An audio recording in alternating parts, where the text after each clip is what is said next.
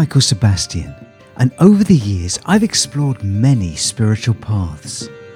But it was a strange encounter that started my journey on maybe the oldest of all, the path of the Druid.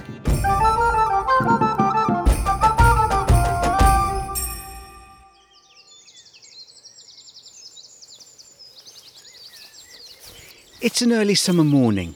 The grass here is soaking and I'm avoiding the stinging nettles with my bare feet. I'm in the Cotswold Hills in the west of England, and I've brought you here to share my Druid's tale. Because it all began here, when I was invited on a mystic journey by a pine tree. Yep, you heard that right. I've walked across this patch of land for years and it's always felt incredibly familiar to me, almost like I had some past life here. If I did, I doubt the place has changed that much. The local village I can see down there in the valley was featured in the Doomsday Book. I can see a tithe barn, there's miners' cottages, and the hills are sliced by sheep tracks with high stone walls called drungways. There's a spiritual history around here too.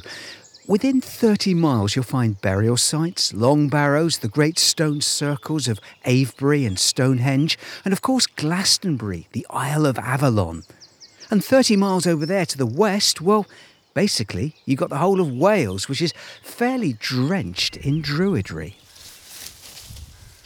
Now, I'm not saying that these hills are alive with the sound of Druids, but over the centuries there has certainly been plenty of spiritual activity around these parts.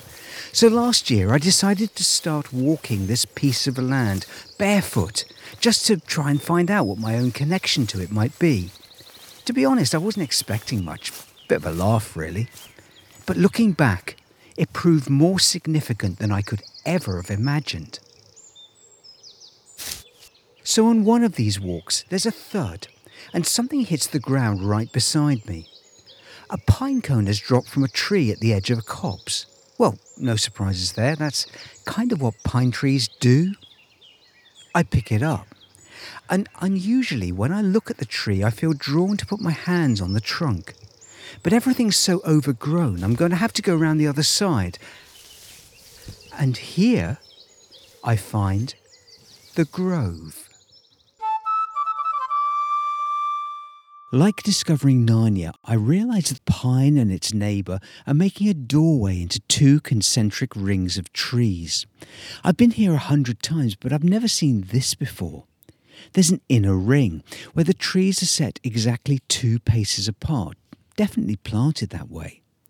And even if this grove was nothing more than a bit of landscaping, it's somehow easy to imagine it having a spiritual connection. Or being used again. I mean, I'd come here. It's really peaceful. But of course that poses a question. What do you actually do with a sacred grove?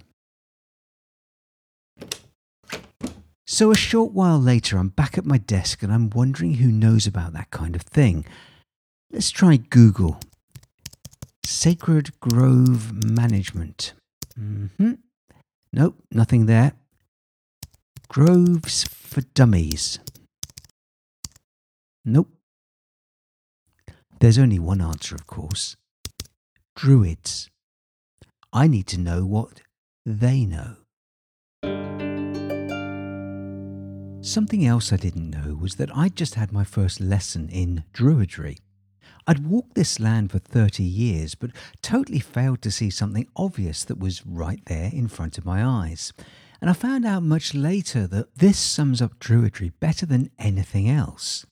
At its heart, it's really just a search for the unseen, the inner world of spirit, the energies which Druids call Nuifre and Arwen. And when we touch that hidden world, when our fingers are actually allowed to push through that veil and we find it tearing apart for us, the world we thought we knew is forever changed. I went into those bushes looking for a pine tree, but I came out having discovered a new aspect of me, a person who, like my grove, had been hidden in plain sight. And the more I learned about modern Druidry, and also the bardic path which is closely linked with it, the more I realised that for virtually the whole of my life I'd been living the Druid way without even knowing. In this podcast, I'm going to share my take on some of those ideas, beliefs, and practices. And to help me, I've brought along my little sister, Elizabeth, who I've always suspected was born to be a bard. Or is it a bardette? Anyway, living in Wales, she's pretty clued up about Druids too. Like me, she's been doing the spiritual thing since we were kids.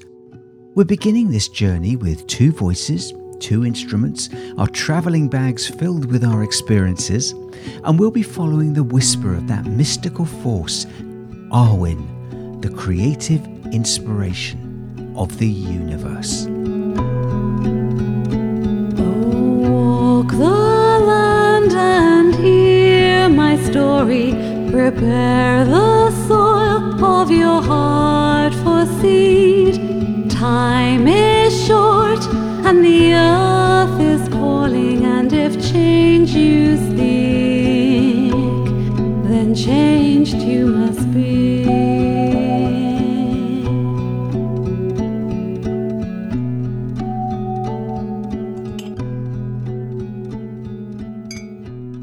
So Elizabeth, Wales is Druid land, isn't it? It's kind of like Bard Central, and I guess that singing and spirituality and nature kind of all goes together over there, doesn't it? It's the land of song, for sure. Yeah. The language is designed to sing. It's softened, the consonants are softened so that the sentences flow and they sing song up and down.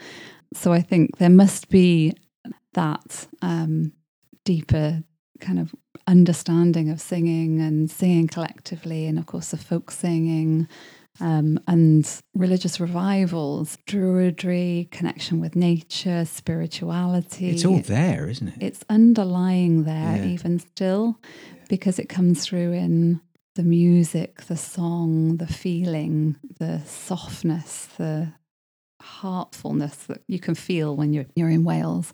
So all of this began with me prancing around the countryside barefoot, because I somehow got the idea that it would connect me more with the earth, and it occurred to me that you often do the barefoot thing, don't you, when you sing? Yeah.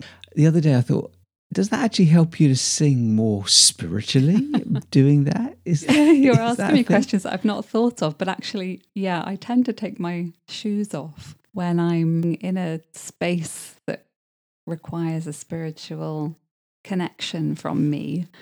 And I would sing without my shoes on, for sure. I might have socks on if it's cold. What about nail polish? Does that inhibit the energy, or do you do it in chakra colours on each toe or something like that? I think I need to experiment. But my point is this: we've got a gig coming up in London in a couple of weeks. That's right. Yeah. I'm going to try playing barefoot. Okay. Like we're at Woodstock or something. What do you reckon? Will that make me more spiritual? Well, to be honest, when we get there, everybody takes their shoes off before we go into the hall. So you'll already be there, Mike. It would be curmudgeonly not to, wouldn't it? Yeah. we need gigs in places with underfloor heating. I think that would be perfect, wouldn't it? Yeah, nice wooden floor. Promoters listening, if you're going to book a druid or a bard, then definitely. A week after my discovery, and I've been hard at work researching druids. I actually have a picture growing in my mind now of what they're about, and it all seems pretty relevant, particularly the environmental side. And I'm also imagining a few druid doings going on inside that circle of trees I found, probably with bare feet. I wonder what the trees will make of a rookie Gandalf tripping about the place. But on the other hand, I didn't exactly crash this party, did I? I was invited to the grove by that pine cone sitting on my desk and slowly opening up in the warmth of the room. I think that proves I'm on the guest list. Now, you might be wondering why I'm getting so excited about all of this, but there is something you don't know yet.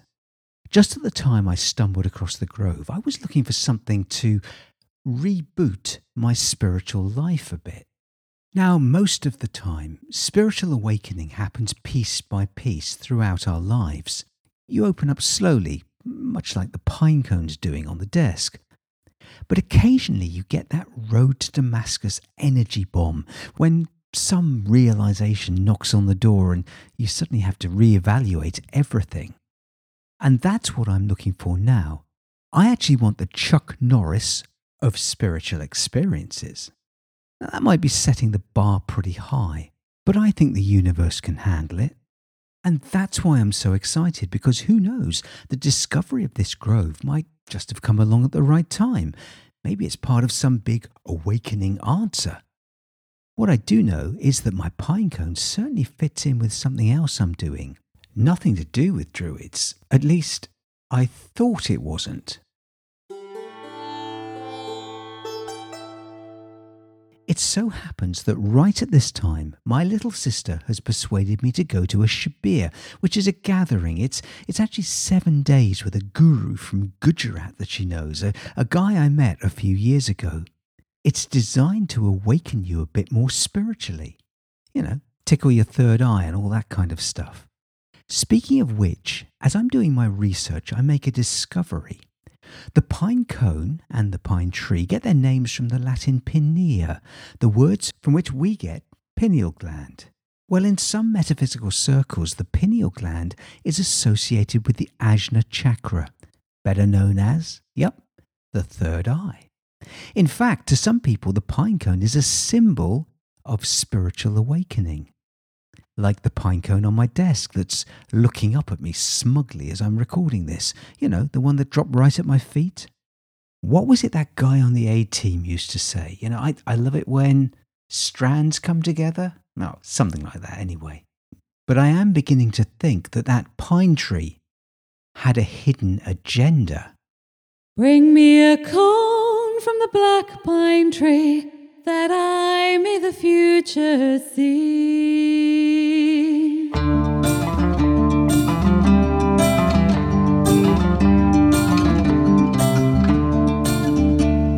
Oh, bring me a cone from the black pine tree, and I will be yours, and I will be more if you bring me a cone from the black pine tree, and ever my lover you'll be.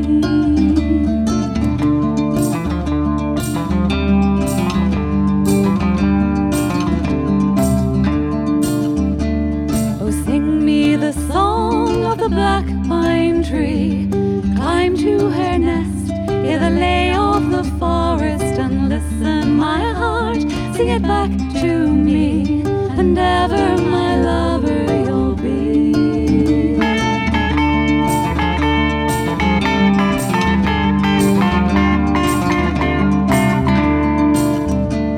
Now open the cone of the black pine tree, bring it to birth in the heat of the hearth, and scatter the seed to the winds for me, that I may the future see.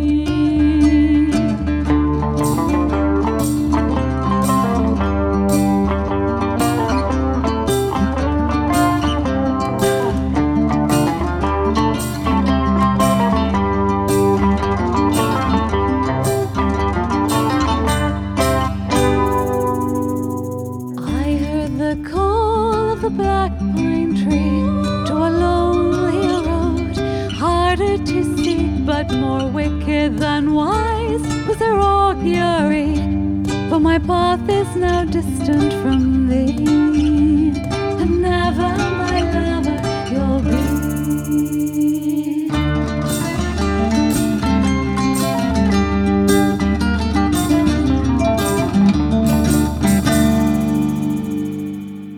Elizabeth and I will be continuing our journey when the new series starts. So as you don't miss it, why not hit follow for the show right now and give us a rating if you fancy, or even a review.